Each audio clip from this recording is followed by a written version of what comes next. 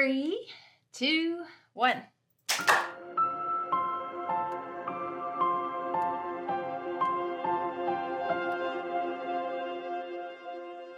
Welcome to our first episode. I can't believe this. Up for discussion. This is an amazing thing to do together with you. Up for discussion. And you got it. You got it from the Lord, the name for it. And I agree. I like it a lot. I am excited also about our new set and our little studio that's in our upper room in our home. Hey, that's appropriate. Our upper room is up for discussion. That's true. I like that. It works, right? And we've got our Restore 7 sign. I have some flowers from our Mother's Day last weekend. Anyway, it's good to finally have this done and to finally have an excuse to do this together and to communicate with you, our Rise Global Community of Reformers. And, you know, basically everything that we want to cover is for you. I was talking to somebody the other day about this very cautious place that we walk in, because so many times people that get an audience, you know, people that follow them on social media, they end up spending it on a lot of kind of, I don't know, just extra things like what they eat all the time and everywhere they go and what they do. And in this world of social media, it's real easy to just get kind of caught in that. And I don't think that that's wrong to do that. But I think at our age, what we want to really spend most of our energy. What are you talking about? Our age is great. It's young. It is, but yes. We're old enough to know, like, you only have so many hours in the day and so much capacity. And you want to run your race. We want to run our race, and our race really is to awaken, equip, and connect reformers with each other. So our goal for Up for Discussion would be to equip you and to answer questions that you may or may not be asking. Yeah, and that word up, you know, you get it, arise, shine, that's getting up. It's also the Caleb perspective that I'm always speaking into, the higher view. And so it's not just finding points of contention that we want to get in the weeds of it all, right, but we want to be able to the best of our ability, hear from the Lord, his perspective on things that from that up place. Yeah, from the up place, to the best of our ability. Even if we don't start there on a topic, sometimes it's hard to start. Especially if we just go off track somewhere, we could start something and realize we're kind of in the weeds and looking at it this way instead of from up here. So yeah, we do want to do that. I think it's also important for you guys to know that we filmed this on Thursday afternoons. And so if something happens on a Thursday night that we don't cover on a Friday, that's why. You're seeing this on Friday or after. And we're going to attempt to cover current events, not all current events, but just things that catch our attention that we feel like it's important to have a higher perspective on. Yeah. And we certainly don't claim to have the perspective or God's perspective on all of these things. A lot of it will be our opinion. But more than anything else, we want to just come alongside of discussions that are already happening between you and your family, perhaps, or people in the body of Christ, and let you in on how we discuss some of these things. Yeah, and I don't know if I don't know if we're ready to go there, or if you wanted to talk about something else first. But I think the first topic we were talking amongst ourselves about was what's happening with the Roe versus Wade. It's not a ruling yet. It's we'll say it's more than a rumor of a ruling that's going to end up taking down Roe versus Wade. Mm-hmm. And that obviously is something to be glad about. It's not yet a done deal. So anytime something's not a done deal, it's not a total rejoice time. But it is a surprise ruling or a report of a ruling that's taking place. And so it's great news. It's interesting as well. You know, I think it was this week for us. It was yesterday. I think it was Wednesday that there was a vote in the Senate because the Democrats put in a bill there in order to try to, get one step ahead of this ruling, and in that attempt to reverse this big gain that would come from the Roe versus Wade ruling, they were going to essentially try to just rule across all states that any pro-life, anti-abortion ordinance or law would be eliminated across the board, and there would be the ability, the freedom, the legality of having an abortion for any reason at all, up till the day of birth. And I know some states have even exceeded that seemingly. And so it was defeated in the Senate 51-49. Kind of a scary number that it was only done by 2. But we thank the Lord for that step as well. And that just tells us it's still being heavily battled. We want to be in prayer about it. But I think what we were talking about as well, Elizabeth, is that there are accompanying issues to Roe versus Wade. It's not like if Roe versus Wade got overturned, as many years as we have been contending for it to be overturned. Some have contended heavily and seriously and prophesied it and all that kind of thing. You would think that if once that happened, that there's some final solution victory that takes place, but there are side issues attached to it. And I don't know if you want to jump in. You want me to go in there on that? Anything? Go ahead. Okay. Keep going. You're on a good roll. On a little roll here. So among the things that have to be considered, particularly looking from an up position, again, Elizabeth and I are going to present what's natural for us now after doing it for so many years, is seeing through the grid, through the paradigm of reformers.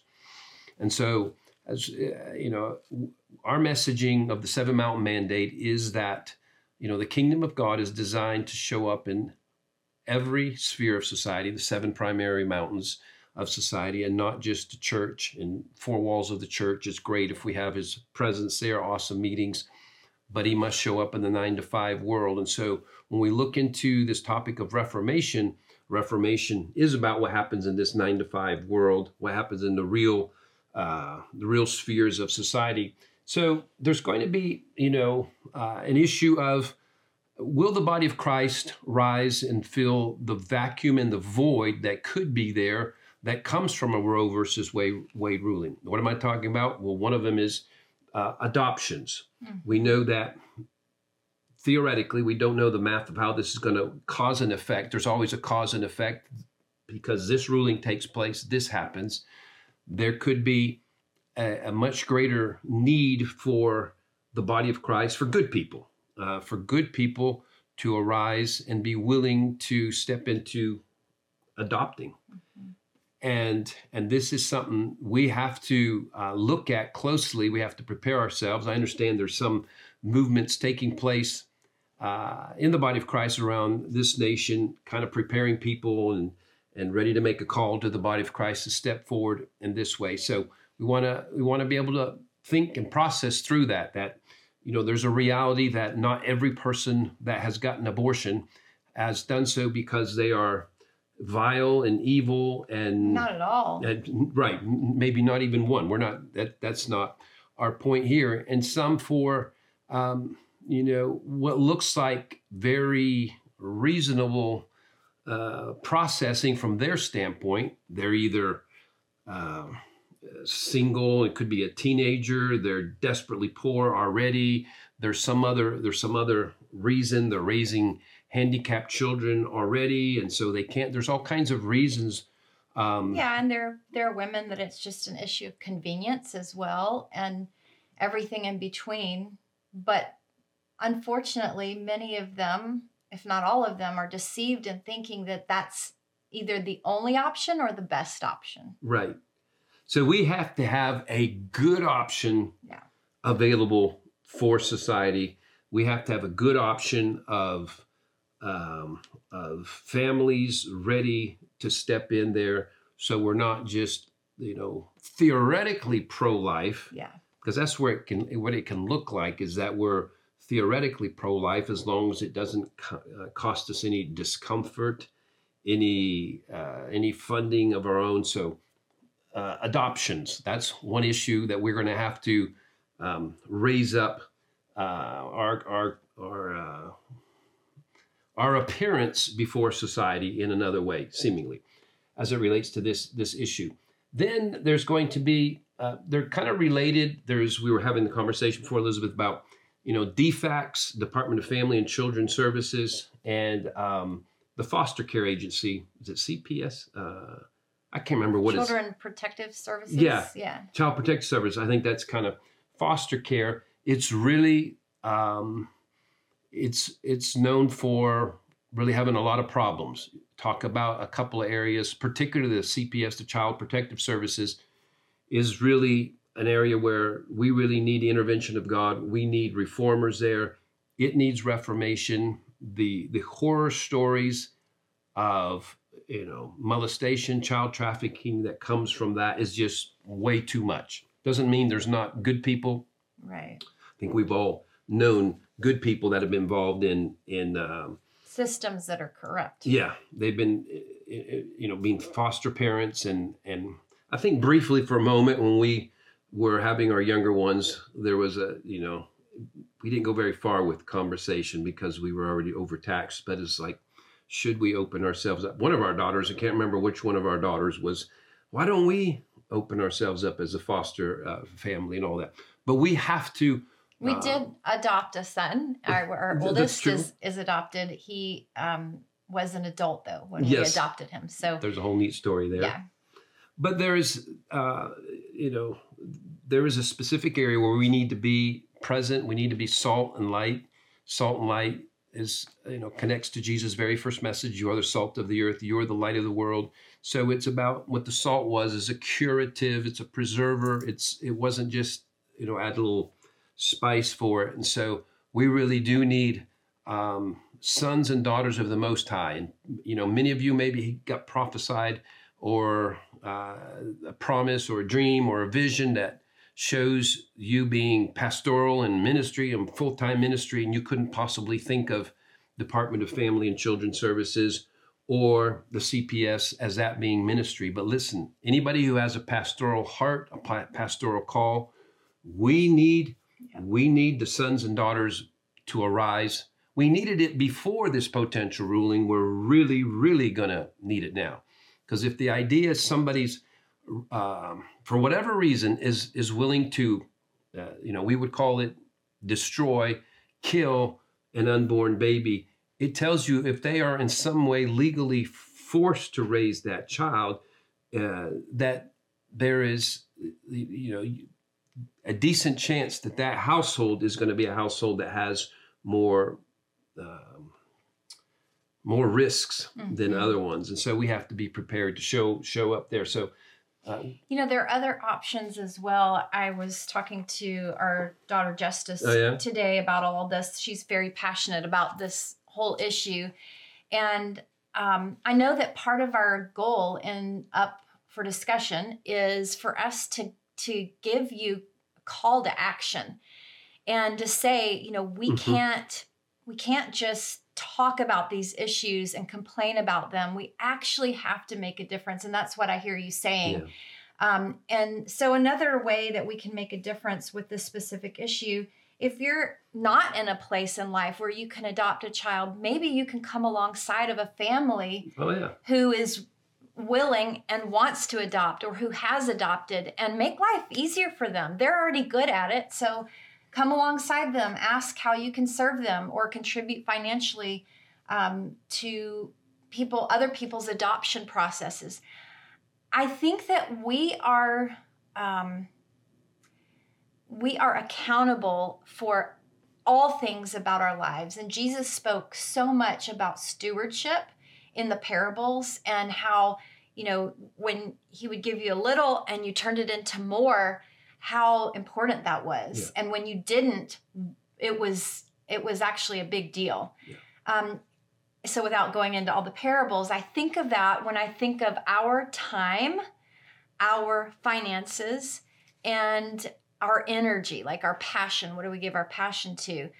And so I think that we as Christians have to expand what we put in that column, so to speak. Like that column has in the past typically been reserved for churches and real obvious ministries. So yes, I'm going to give time, finances, and be passionate about the projects that my church is doing or whatever. I'm not saying don't give financially to the church that you go to your local body, but I'm saying we have to think more comprehensive. And I think in everyone's thinking, literally the same time that you're thinking about what I'm going to give my tithe or my offering to at the church, we should also be thinking, is there a widow and or an orphan column for my time, my energy, and my passion? Jesus made it so clear that that is a big part of what we're supposed to, and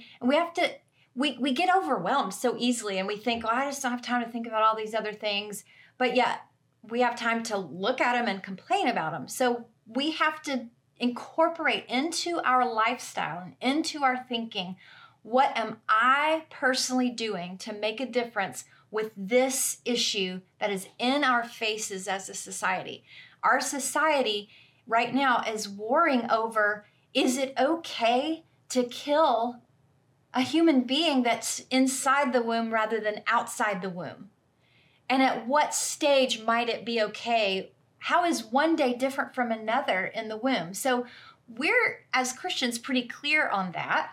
And yet, statistics show that many of the abortions, I'm not going to give the stats because I don't ever remember numbers, but it's a very high percentage of the women that have abortions go to church. That's true. And like they're churchgoers. And so if you are a pastor or a leader in a church, another way that you can meet this head on is create an environment, a culture in your family, in your community of church, to believe, for women to believe that if they come forward and say, I am pregnant and I don't want to be, whether they are married or single, there needs to be zero judgment so that you have a voice into the situation. If they feel that they will be judged or not loved or, not supported, if a woman is going to have an abortion and I can do nothing about it, I still want to know about it because her life matters too, is the reality. It's not that I would approve of the abortion, but I don't ever want to cut someone off simply because they're making a choice that is clear to me that is sin.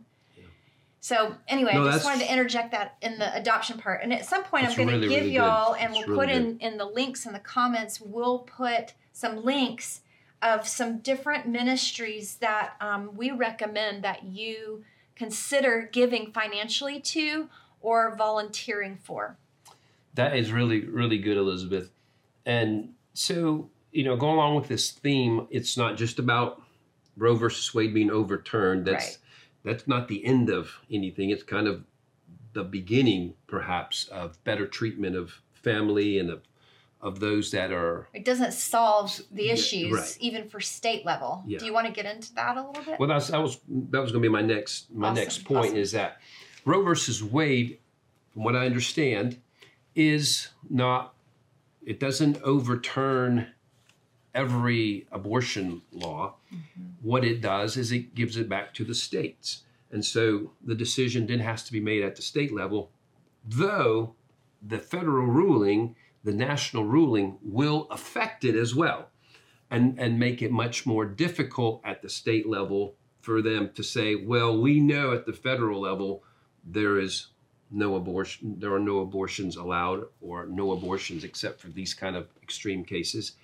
And so this is something else to pay attention to know about, that your state, and you're going to have, depending what state you're in, there's going to be some of the radical left states, not from the standpoint that all the people are radical left, but the government of that state has been captured by that. They're going to try to advance those measures. And so again, we're going to have to prepare ourselves to stand, to be in a position of resisting in a practical way. What we're going through with everything that's going on in society right now with what's being revealed, there's a lot of pain in the discovery of how our lives have been controlled, manipulated, and how there's been a pro-death agenda in so many ways around us. And we want to be free from it. We want to be we want to be rescued from it as soon as possible. But there's a part of this we have to hang on to and hold on to, and it's the grace of God really allowing us to build up a muscle of resolve. Sharing on Elijah's stream just about 2 Chronicles 20:20, there was a key part there that the battle is the Lord's. The enemy is huge, just like we found now. The enemy is huge, it's more than they could handle. The Lord, through the prophetic voice, said the battle is the Lord's, and it says, tomorrow you will do these 3 things. You will go immediately to the battlefield, position yourself, number 1. Number 2, remain, stay in your place there. And 3, see the salvation of God. And so that's something we have to apply in a very practical way to even what we're talking about, Roe versus Wade, the whole pro-life matter, and see that we have to be prepared to think outside of our normal Christian parameters of thought, because we're used to transactions being important. Even people saved, we want transactions, we want to win elections, we want amendments, these sudden victories that aren't about hanging in there, occupying, right, and not remaining, staying in that position. And so we have to be prepared to be an activated body of Christ. Yeah. Knowing that the battle is the Lord's, knowing that we're not, it's one thing we're in our own conversation among ourselves, is making it clear. We're not orphans. We're not helpless. We're not hopeless. He's there, but he is saying, let's do this thing. Let's do this thing together. You're about to say something there. Yeah, I love that you just said, what's normal for us. We are I believe, in a time period where we are being offered a new normal by the Lord. And we have to respond. We have to make this transition to think like reformers, think like people who know they were born literally to change the world. And we're in such a shift and a transition time. But I was going to comment into what you were saying about the federal level versus the state level with Roe versus Wade and just the issue of pro-life and abortion. It is quite eye-opening to see that vote. The vote that just happened yesterday the 51 to 49 the United States Senate. Evidently, there were every single Democrat senator except for one, Joe Manchin. I'll name him, from West Virginia, Joe Manchin. Buchanan? No, Manchin. Manchin? I'm not sure. I think I got his pronounced. He's the representative from West Virginia. Except for him, all other Democratic senators voted in favor of allowing abortions up until 9 months. That is just dumbfounding to me. At the same time, I also feel like it's super important for us to remember and to encourage ourselves with this truth. I do not believe that the majority of Americans are represented in that vote. Of course not. I do not believe that what we hear from our media and the protests that we're seeing happen in front of the Supreme Court, justices' houses, homes, and things like that, I don't believe that all of that media attention represents the majority of Americans. Maybe I'm naive, but... No, you're not naive. I know that from actual legitimate surveys. I think that there are more conservative people with conservative values in this nation, way more than there are people that do not have it. That being said, clearly we have to wake up to how to have engagement, conversations that are not aggressive, but that are truthful and honest and loving with people that we disagree with, related to this issue, related to other issues. One of the ways we can make a difference, speaking into the state level, is, I'm sorry, but at this point in time, I do not see how a Christian can, before God, vote a Democrat into office. We do not typically vote in past years, we've not voted according to Republican or Democrat. We've not labeled ourselves as that. We've always tried to research and pray and ask the Lord who to vote for all different levels of voting. And I think that we're supposed to have a kingdom mentality, not a political party mentality. But it's important, I think, right now for us to remember what they did yesterday. No, it's true. Yeah, and we'll say in the old days, in the days before the last couple of years, the politics of Democrat versus Republican, there you could kind of extract, like you said, the voting would lean Republican, we'll say, but it wasn't as black and white an issue as it is now. Now it's no longer politics. It did used to seem like it was politics, that you're talking about liberal politics versus conservative politics, and conservative politics are slightly or a lot better than liberal politics. You can but you can extract some good thoughts out of liberal politics, and theoretically that there's supposed to be some compassion for certain nuanced things that should have compassion as well. But in the reveal of the last couple of years, it has become black and white, that it is darkness, it is evil, to say across the board, all the way to the 9th month. And I know I don't know if they won, but in some states contending like for even after the birth, that is satanic, Luciferian evil. And we have to call it that. We're apolitical as it relates to, we'll say Republican or Democrat. I realize very strongly, I don't know if you're as strong as me, but the rhinos, the Republicans in name only, and the deep state component that's in that party, it's almost, it's been horrific to discover how much is there, how much betrayal, cowardice. That's why we can't be political. We have to be kingdom-minded and discerning. It's not enough to just say, okay, I'll just vote straight this way all the time, because individual people who are part of these political entities are making their own choices. And it was good. The flip side of what you were saying is that every single Republican in the Senate did vote against that bill, even ones, we have 2 or 3 that are among the clear candidates to be gone from the Republican Party as well. But at least they knew that would be an absolute violation of any kind of reason. Yeah.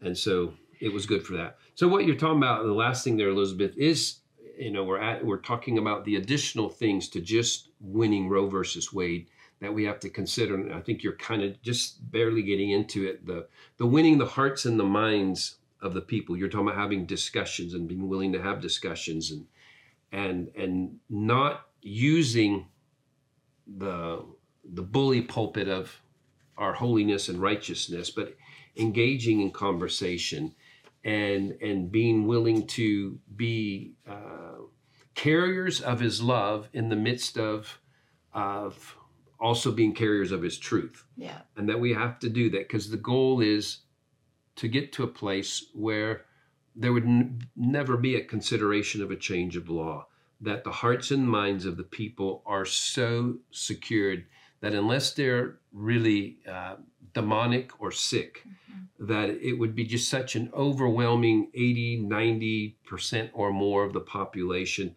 that would say, no, we cannot be a pro-abortion society. We cannot be a society that allows Planned Parenthood to run amok while pretending to be for women's health. Yeah. And by doing a little token something here and there.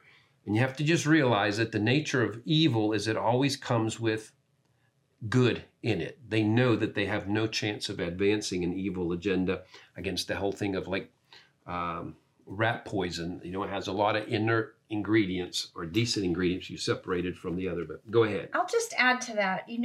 We're familiar with the scripture. We wrestle not against flesh and blood. It's not people that are the enemy. And sometimes it's really hard to walk that out. It is. Because when someone is walking in deception, and they're very convinced of what they believe, and listen, we've all been deceived in different ways at different times to different degrees. So we got to have compassion. It's okay to, first of all, remember that it's not people that are the enemy. It's always the enemy. And it's the enemy that has deceived and distorted a certain narrative or perspective, ultimately, of God. But when you don't see God rightly, you don't see yourself rightly, and you don't see others rightly. So why would you see an unborn child's life rightly? And so I can empathize. I can also empathize with a woman who, feels overwhelmed in her life for different reasons or whatever, without going into all that, while still disagreeing. And we have to learn how to state the truth and back it up with good, solid evidence, things that actually make sense. And when we just come at people with scripture or Christian lingo, like it's a sin, or even just aggressive words, even though they are true, like murder, I think there's a time and a place for that. I see protesters that have signs that say abortion is murder and all that. That is shock value, and it does get people thinking. So we deal with cultural issues on a societal level differently than in our one-on-one relationships. The love still needs to be there either way.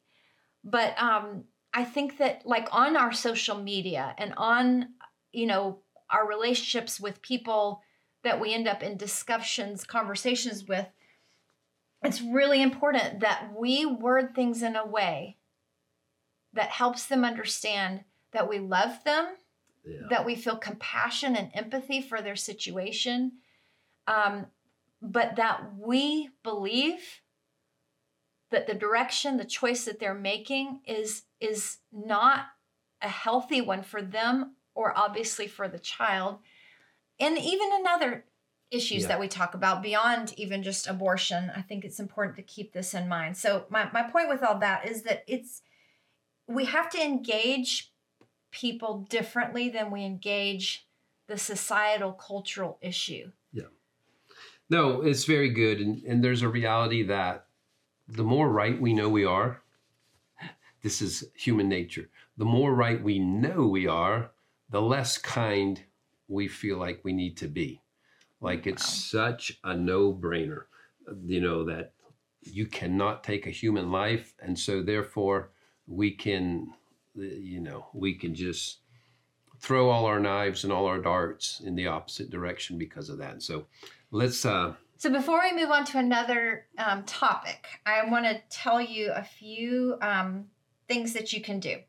So I think it's really important to support crisis pregnancy centers because this is where the rubber hits the road and they give women options. They frequently have vans that they take to the abortion clinics or nearby, and they allow women for free to get an ultrasound where they can see and hear the heartbeat of their child at any stage.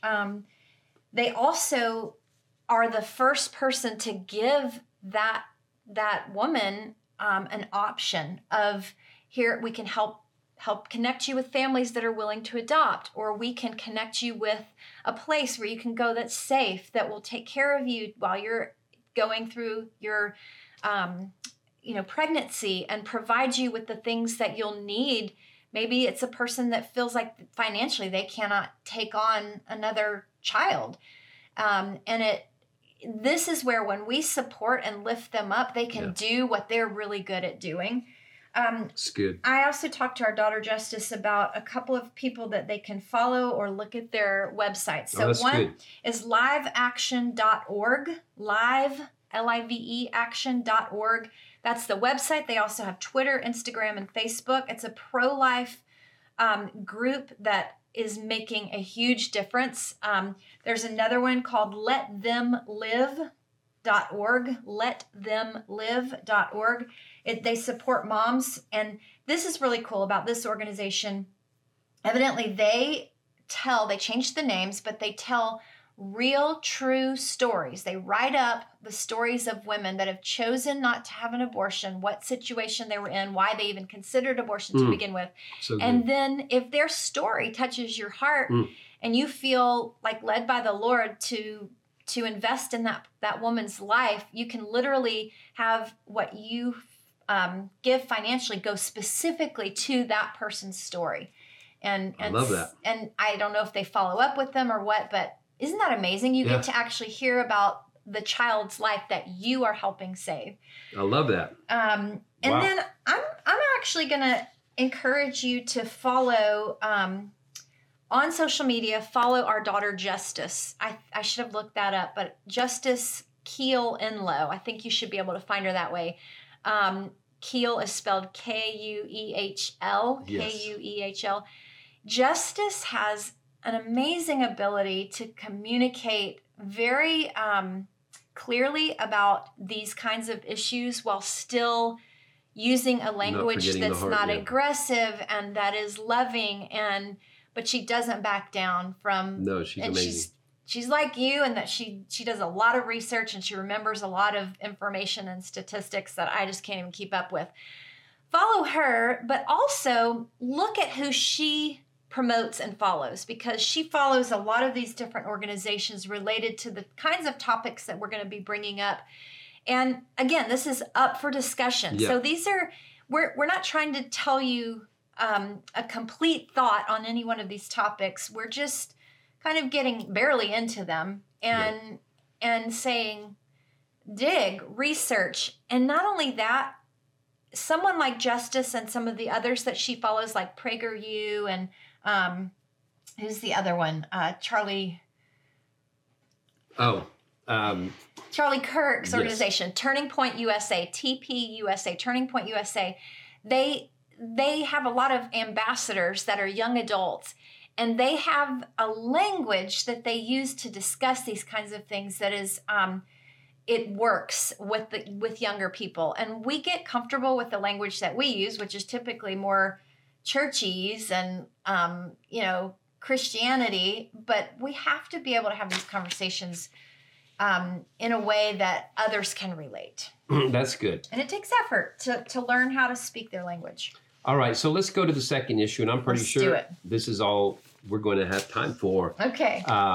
We hung in there a good bit on that, but that's just so important, so unmissable right now in the discussion room of things is this Roe versus Wade ruling that seems to be around the corner, supposed to be in June, the warfare over it, the battle over it, the attempts to circumvent what apparently the Supreme Court justices have already decided behind the scenes.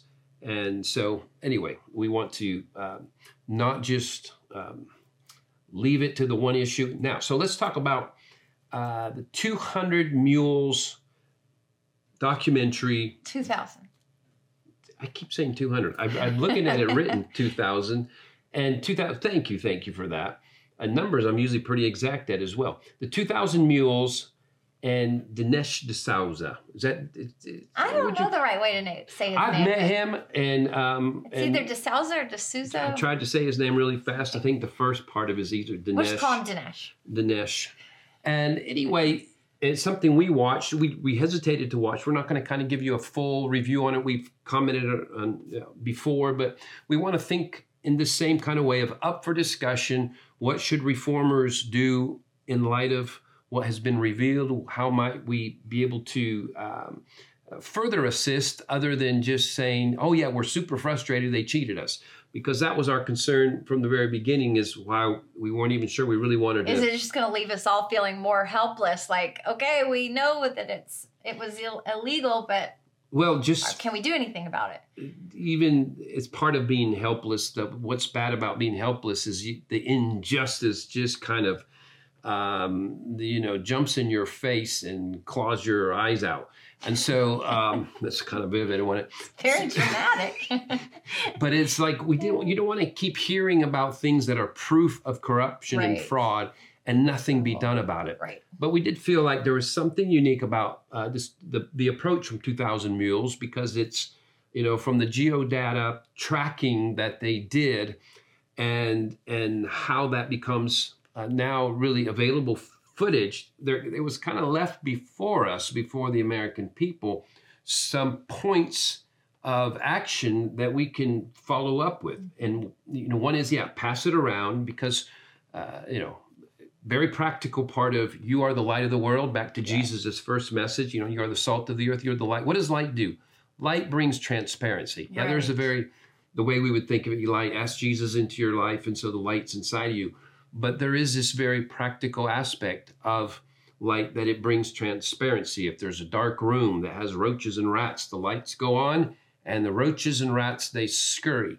And so we want roaches and rats, and we're not speaking specifically of people, but we want that which is filthy and corrupt to run and to be gone. And any way we can bring transparency or light to places, not just this, but places in government, places anywhere where there is hidden corruption going on, we are performing a kingdom duty. So we want to be able to expand our idea what a kingdom assignment, kingdom duty is. It's not just getting people saved, but you bring the next level of transparency through bringing light. So they have given us some interesting from the team, Dinesh, and do you remember the name of the? I've forgotten her name. Yeah, it was in the organization. It had something to do with, anyway. You'll find out if you watch the documentary. This organization is really highlighted, and they are part of the big exposure. It's not Truth Election. Anyway, they are ones that really did the legwork on getting 4 million minutes of proof that there were the 2,000 mules. For those who don't know what we're talking about exactly, 2,000 mules are basically ballot. They're not ballot. They call them harvesters. No, ballot trafficking. Ballot trafficking, just like there's trafficking of everything else. So they use the term mules. They do harvest ballots illegally and then transfer them. And so they were getting eyes on video eyes, and they were showing these actual video of individuals who would go from ballot box, do they call it ballot box, to ballot box to ballot. I think there was on average, the group they were following had gone to at least 10, and they're doing handfuls, anywhere from, a little handful to such a big handful that's falling down on the floor. And so there's no way that this could just be done in an innocent, they just happened to get a lot and they did it for the friends. And it's like, they also were stopping in at least, 5 of the charitable organizations, what do they call them? 501c3 organizations that were involved in get out the vote things. So they were simultaneously going to all these drop boxes and simultaneously going to several of those. And so it's clear they're trafficking, because they're also, as they're putting the ballots in, they have gloves as well. And because they had heard that the fingerprints had been, located in Arizona or something. And then they're taking pictures of it because they're getting paid for it. And then there's the time of it, the time of day. It's like 2:34. Usually the middle of the night, 1 to 3 a.m. or something like that. And so the evidence is out there. And so the part we want to encourage you to do is to, use it as a report. This is for me. Anything else you want to say on this too? But it's kind of, you have something to report a crime with. Go to your sheriff and say, "Have you seen this?" Ask him to see it.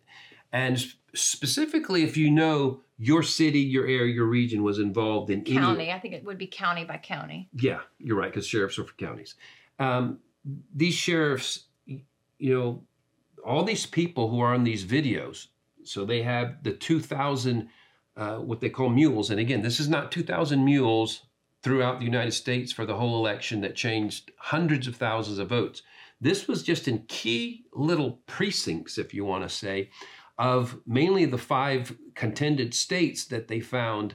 It was a sampling. Basically. It was a sampling, and it would be, whatever, easily 50 to 100,000 of these individuals that are being paid. And this is not new. This is something they have been doing for a while, but they really had to get out the vote in a whole nother way, because the landslide that of voters for Trump was so much that they had to do that.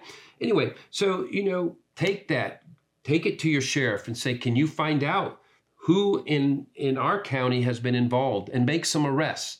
And I would like to see some businessmen, pull together, some millionaires or whatever, and put these billboards. Or women. They don't have to be, especially, that'd be great. Get these huge billboards, and maybe have, for those of you who do see the 2,000 Mules, they have they'll have a whole screen that has 50 little, the sub little windows, each one that has a picture of all the video footage of them actually trafficking the ballots illegally. And just put those up for everybody to see. Or then they also had a report of per state report. It's again, that's part of transparency. It's part of bringing light. It's part of bringing attention. I don't know. Yeah, so you're saying if people can pull their money together and get some billboards and draw attention to that documentary, 2,000 Mules, that could be really important. I mean, it's clear to me that, first of all, Dinesh is what we would call a reformer. I mean, I know that he is a Christian, and the way he hosts all of the premieres of his documentaries makes it clear that he's doing this for kingdom reasons. And so he's just such a great example of a reformer. He's taken his talent and his passion, and he's spending it on changing the world and making a difference. I watch it and I'm like, how is he not afraid for his life and his family's lives? I mean, he's really on the front lines here. And so we cover him in Jesus' name. But I appreciate how in-depth, and you gave us a little teaser of it, but how in-depth he goes. If you haven't seen it, you have to watch it. And then we just encourage you to share it and learn some of the stats from it, the information from it, so that you can talk intelligently. Yeah. People genuinely think that it's just a conspiracy that the election was stolen.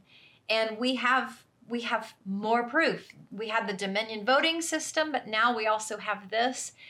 And there was something else you said that I wanted to comment on related to that. Well, I'll tell another accompanying story report that was sent that I got today while you're thinking of that. See if it comes back to you. Okay. Sometimes. So, and I don't have them here because I haven't processed through whether I want to report the individuals' names or the states. But there are 2 reports today of state officials that were charged with multiple felonies for being a part of the electoral fraud. So this is also, talk to a sheriff, talk to anybody else you think was on the other side, say, do you realize it is going around now? They are discovering it's just a matter of time, because the questions that beg to be asked after you watch the video is, who is paying these mules in a practical way? And how are these charitable organizations, these NGOs, what's going on internally? Who's running that? Who's head of that operation? We're going to find some very significant key political figures and names tied into this as well. Yeah. There's a reason, and it's just coming to me now. President Trump, he's one of the endorsers of this documentary, and he said there was something, I didn't plan on saying it, but there was something like, this is going to go down in history as very significant. So he knows the potential of usage, or the actual usage of what was presented by them is going to go around. So again, it's going to make a difference. So just realize, when you hear about 2,000 Mules, I don't want to hear anything else that just makes me mad. It is not designed just to make you mad. It's to give you some action points. So here's your call to action. Watch it. Share it with other people, learn from it, go to your sheriff. So a lot of our audience at this season, this stage of things, is, and we're hoping this continues, but that we gain more young people as well. But we have a lot of women around my age that participate in these kinds of things, videos that we put out. And don't underestimate us. You said something about that I want you to comment on. But I think it's important to realize the authority that we have as moms. Whether you have natural children of your own or not, you are a mother to this nation. And we were made in God's image. That father part of God is really the full parental part of God, which includes mother and father. I'm not saying something that I'm not saying. I'm not saying call him mother or anything like that. Right. I'm just saying that. But we were made in his image, we were male made and female. in his image, so yes. And that fierce part in us as women that is protective and nurturing at the same time. No. It's what makes us all mothers in this nation, spiritual mothers. And so I want to encourage you to go in either with a letter or better in person, depending on how big your county is. And better to go 3 or 5 of you together. Yeah, great idea. To a sheriff's office and you go in with honor. We have opportunities to go into people that are very high up in government positions. You always go in with honor. If you can't honor the person, at least honor the fact that they're in a position of honor. And you let them know, and hopefully it's true, I pray for you. I have got your back spiritually. The God that I know cares about the position that you're in even more than he cares about the pastor's position in my church, because you are stewarding way more people and way more influence than he is. And so I am assigned to you, and I'm going to pray for your protection.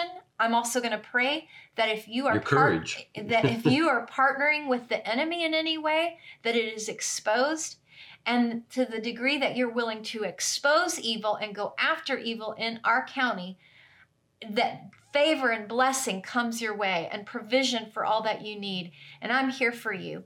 And by the way, I have a favor to ask of you. Would you please watch this short video, or at least some clips from it, and see if there's some action point you should have from this.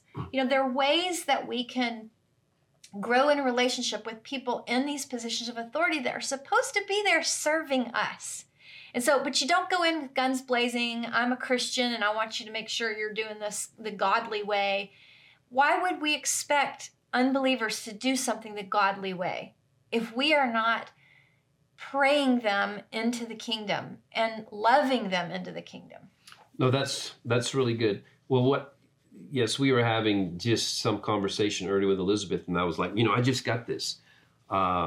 And I wrote it down. The over 40 women in this nation, and we were identifying that our social media and a lot, that we have a high percentage of over 40 women. We have younger people as well, but if you just look at the data on our at least on Facebook, Facebook, that is a truth and reality. So the over 40 women are honeybees, and they're doing a lot of cross-pollinating, because even in that, they're getting the word out to husbands and their family, and so you're operating, and it doesn't just have to be the over 40, because there's maybe over 30. You've already advanced into this, but specifically the over 40. So if you see the value of who you are as being, honeybees do this cross-pollinating. There's just all kinds of disasters we would have agriculturally. We'll say if we didn't have honeybees doing the cross-pollinating they're supposed to be, but there's just buzzing and moving from flower to flower, and again, the application from individual to individual, carrying what you know to be the truth that has to be carried, and we just want you to understand that this is such a unique privilege at this time, that you go back in history, women's voice, it wasn't just that they're shut down from the church and women be quiet in church, and right. That'll be a discussion for another time. We'll free you up to let you have all the leadership you're supposed to have as well. I've already kind of let that one out. But you want to understand that this, the very thing that's they have used in order to, we'll say, brainwash and program and all that, which is social media and being able to come from all angles. It has allowed the honeybees to connect with each other and to connect with the world as never before. Keep doing it and do it with all the authority and all the voice that God's given you and all the love at the same time. We can do it. No, we can do it. So in our last few minutes, I actually want to hit on 3 really quick things. Oh my goodness. Just bam, 3 bam, bam. things. Okay. And, we don't have a set time that we're trying to finish each week. We don't want it to go too long, but I think these 3 will hold their attention just a little bit longer. So I'll go ahead and tell you what the 3 are, and then we can go through them. So 1, I want to just speak into a topic that a lot of people are talking about right now, which is Elon Musk. And I want to revisit a question that somebody asked that you posed to me on their behalf on our Q&A that we did a few days ago about flat earth theory. And then very briefly about the 501c3 model. And so Elon Musk. All right. And I'll just do a quick hitter on them, and maybe we go deeper on another time, because we could go. Well, first of all, his name is big now for multiple reasons, but the Twitter, we'll say the unique and brilliant takeover of Twitter that he is in the process of executing has been wonderful, and he's just come out in the last couple of days saying yes, the ban on Trump was. I don't know if he just called it stupid or whatever, and that he plans, when he's fully empowered, that he plans to reverse Trump's ban on Twitter. And so, but then many people are aware that if you go, it's not like Elon Musk came out of the evangelical church, or, he was a minister of any sort. He has, if we don't call it checkered past, questionable, there are how holy is he? And this is as good a time as any to hit on. You mentioned Dinesh D'Souza, loves the Lord. We've met him, but we don't really know him in depth and all that kind of stuff.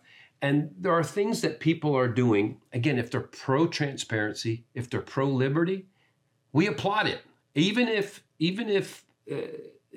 whether it's Dinesh D'Souza or Elon Musk, whether you find out some sin that somebody's doing, it does not take away from this particular service that they're doing for us as a nation, really for, you could say, for the world and what's taking place. So Jesus, he had told the story about the end times where when you've done it to the least of these, you've done it unto me. And there's an element to that we always forget, an element of surprise, that there will be people in the end of time that did it to the least of these, and Jesus will say, when you did it to them, you did it unto me. And they're like, we didn't know that was you. We didn't know that was your heart.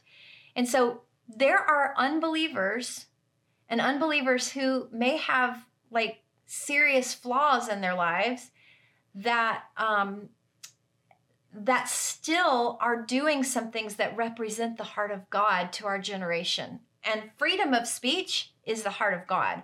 Freedom. And clearly, Elon Musk has a love for freedom of speech. So I appreciate that. At the same time, I know that allegedly he has said that Tesla, his company that he owns, will pay for abortions or the travel for abortions for their employees.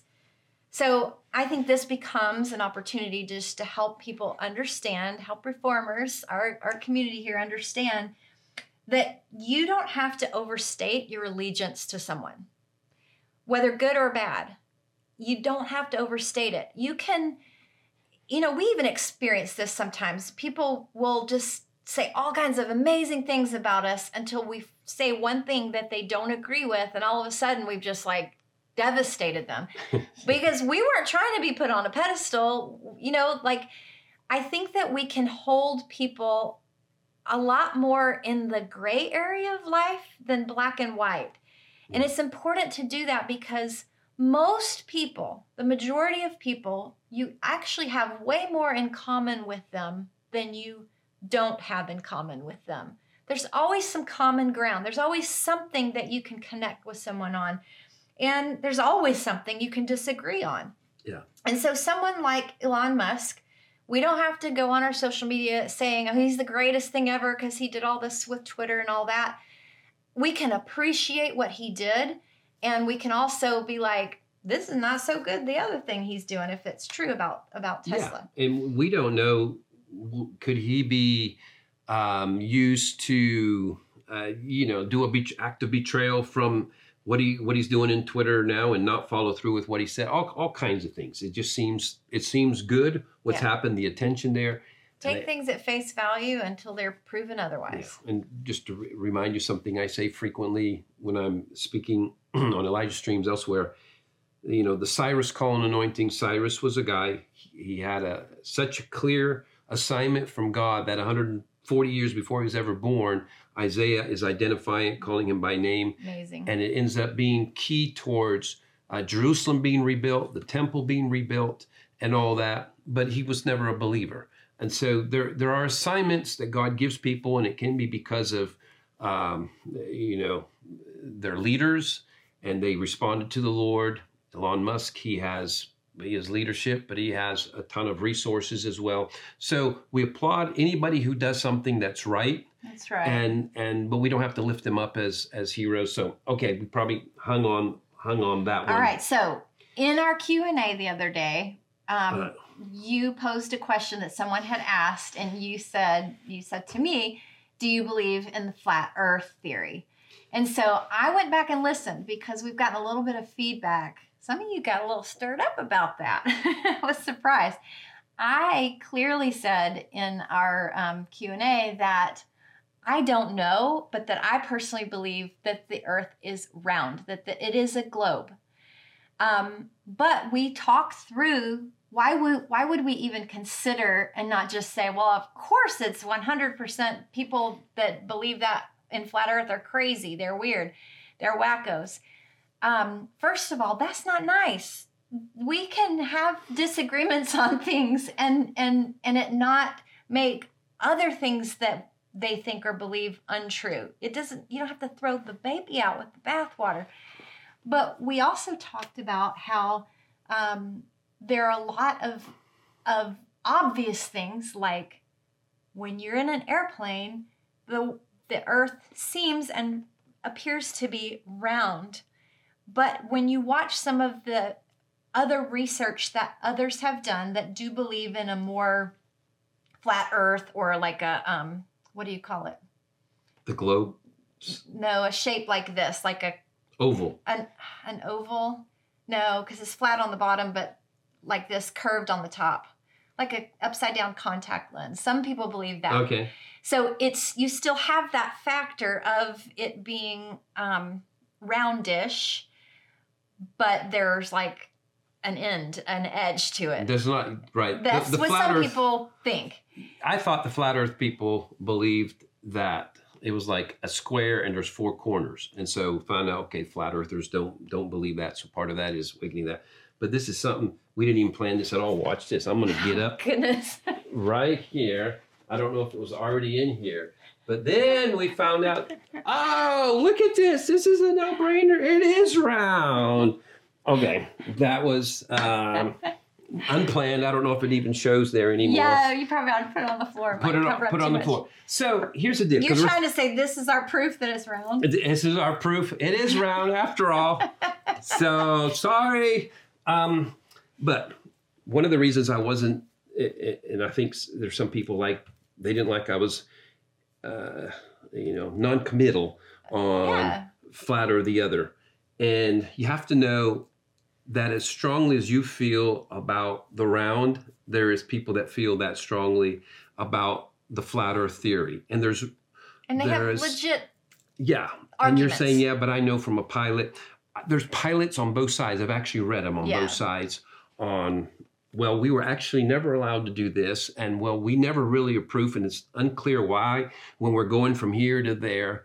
Why we can't do it. And I was, well, no, it's clear because there's magnetic pull and top and all that. So yeah, if we've always believed it's a round Earth, and like the globe we're showing, but because the point we were bringing up is we've found out that we have been lied to about so many things, and so many things that I just knew couldn't be true, find out that they actually were, that you have to, pause enough and say, well, what kind of absolute proof do I have to make, yes, if God said it, but not really going into prophetic decrees here or anything like that. So we just understand that it's part of the reality of the day we're in. There's a lot of things that are being questioned. You know about that. What happened 9/11?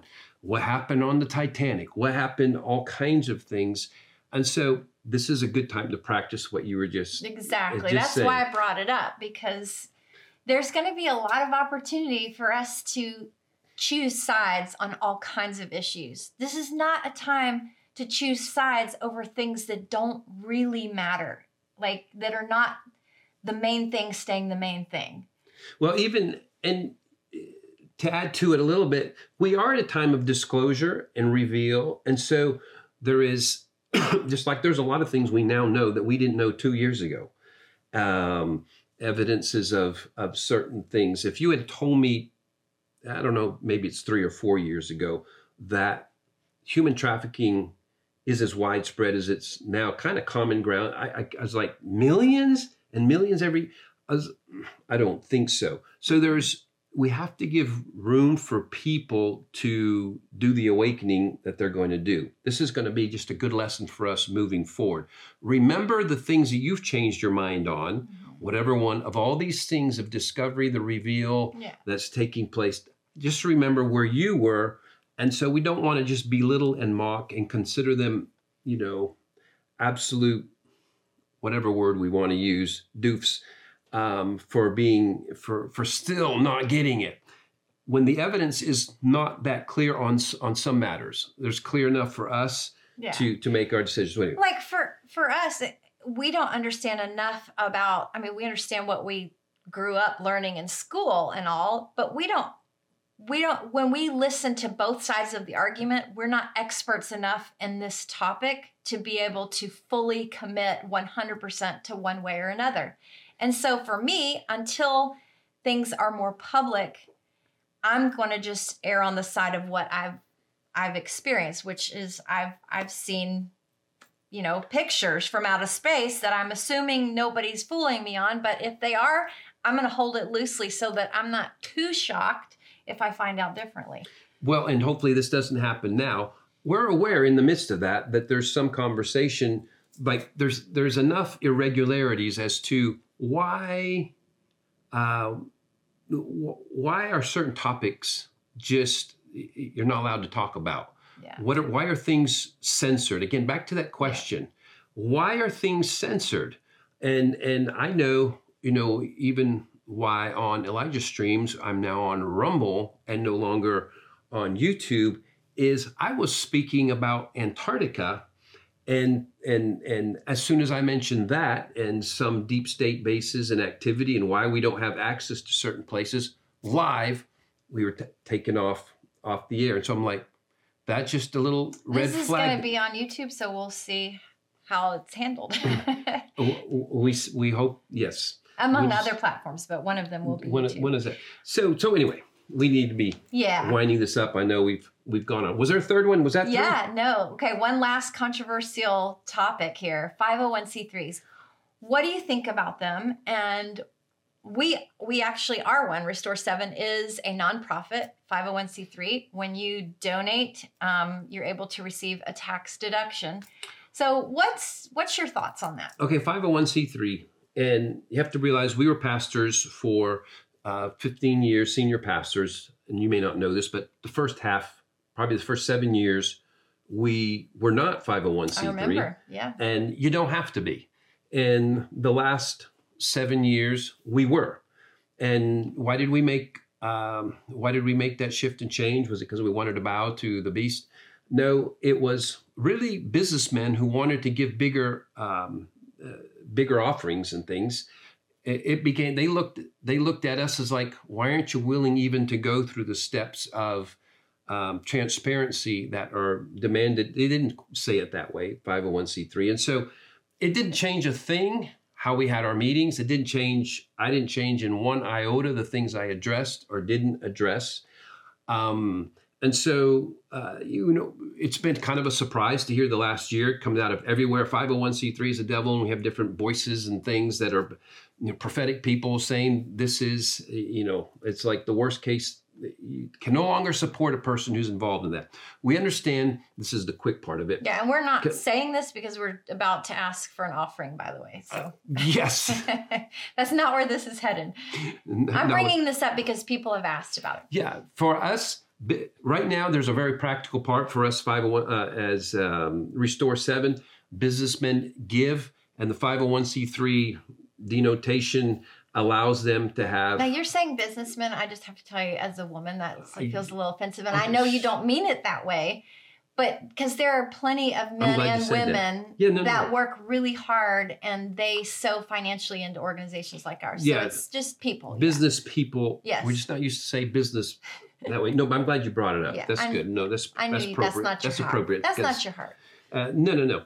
And even just business, you can be non-business person and have, desire to give and whatever. So it's not just business either. So, but the whole deal is, the pragmatic part of it, it allows you to pay less on your taxes. Mm-hmm. And so to connect to that point, at the end of the day, those who are saying the 501c3 is an evil thing, was created this as a limit, they should never have done it. Your taxes, everyone pays taxes. 100% of the tax setup that we have right now is an illegal setup. The whole system is not good. We're in transition from a lot of things, for shift and change, and it just hasn't hit the highest number one priority yet. And for those of you pushing on how evil the 501c3 might be, have you totally separated yourself from the evil of paying a tax you shouldn't pay as well, and being a part of usury? Any part of, if you have a mortgage and you're involved in usury, you're in violation of scripture. You see, at some point, you just get into legalism. And our whole economic system needs an overhaul. It all needs restoring. Our economies are rooted and based in so many wrong things. Where would we even start, is what I hear you saying. Yeah, we got to go with what's next. Honestly, because there's so many other things highest priority. We don't lack faith to step out of ourselves, being a 501c3, and just make it, okay, we're total business model. It really, once again, it's thinking, though, if the IRS is already illegal in the way it's operating, why give them a bigger chunk that they can enforce through police force?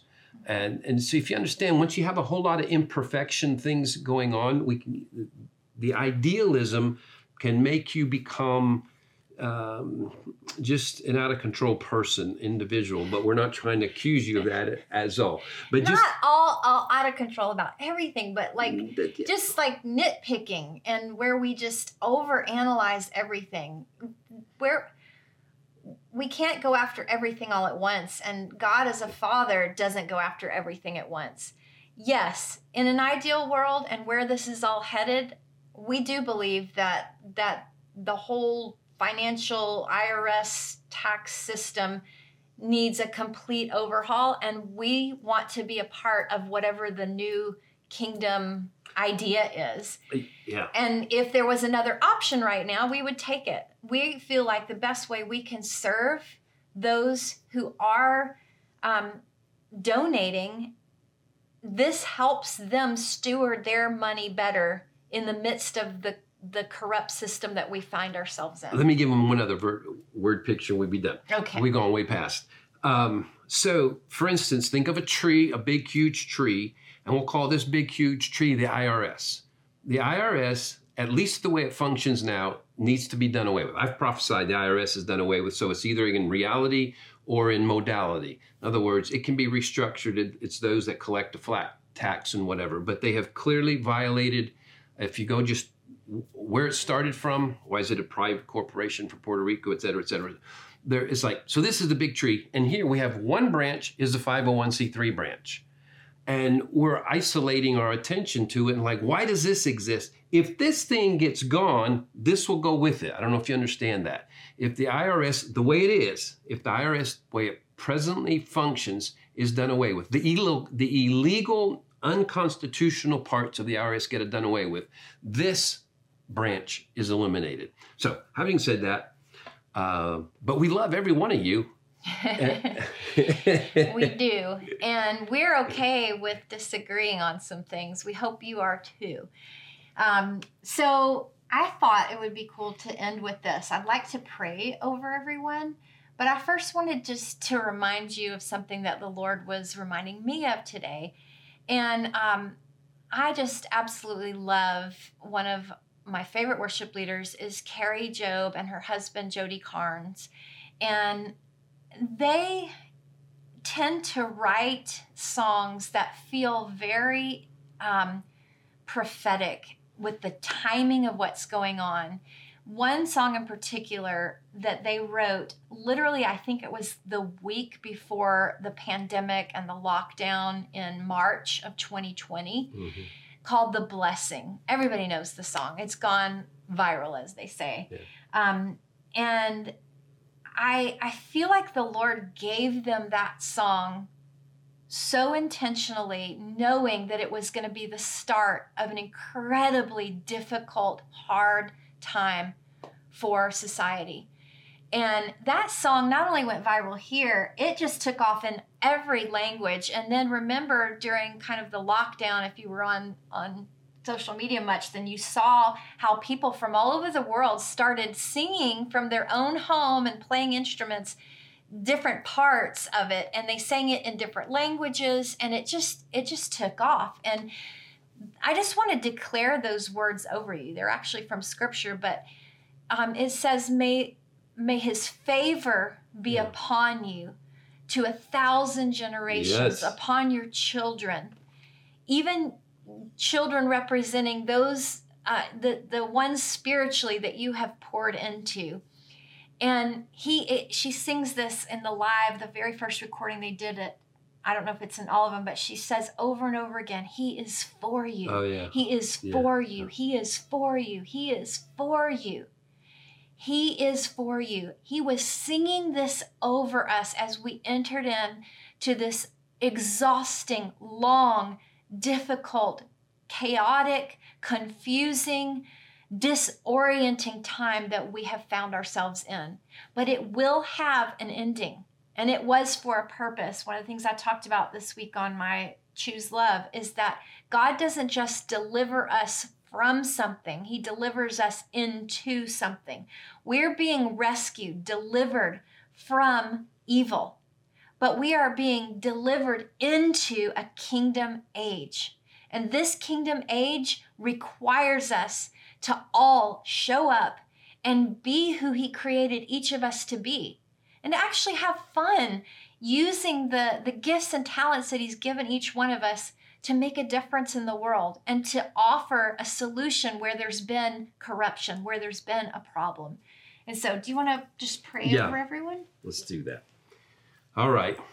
Lord, we just thank you for this time together to share and to hopefully come up for discussion on real matters, real situations, real things going on in our society at this time. Lord, in this time together, just we agree here in prayer. We just pray that encouragement would be released upon the airwaves, Lord, that there would be a strengthening in the spirit of everyone that's listening, Lord, that there would be just something that you pour out and impart into everyone that is listening and watching right now, Lord, of your strength. Lord, just ignite even the coals of hope that are in everyone for such a time as this, Lord. Where we're headed is to this whole new era of the kingdom of God on earth. Yeah. And it's a whole new prophetic era. It's a whole new kingdom era. And we just thank you for the privilege of living in such a day, even though it's high stakes, it's risky, there's been loss, there's been difficulty. We thank you, Holy Spirit, you are with us. Yes. Not only he is for you, he is with you. That's right. And we just thank you, Lord, that you are allowing that to resonate in the ears of everyone who's listening right now. He is with you, Yeah. and He is for you. Yeah. And we bless you in Jesus' name. Yes. Amen. Amen. I just saw like a little picture in my mind that I want to encourage everyone with. You know, kingdom age and what you're being birthed into, it always is like the worst in labor and delivery, right at the end, and then the relief, you know. And I've just felt in my spirit the Lord telling us to take a deep breath right now. And I saw this picture of us like going underwater.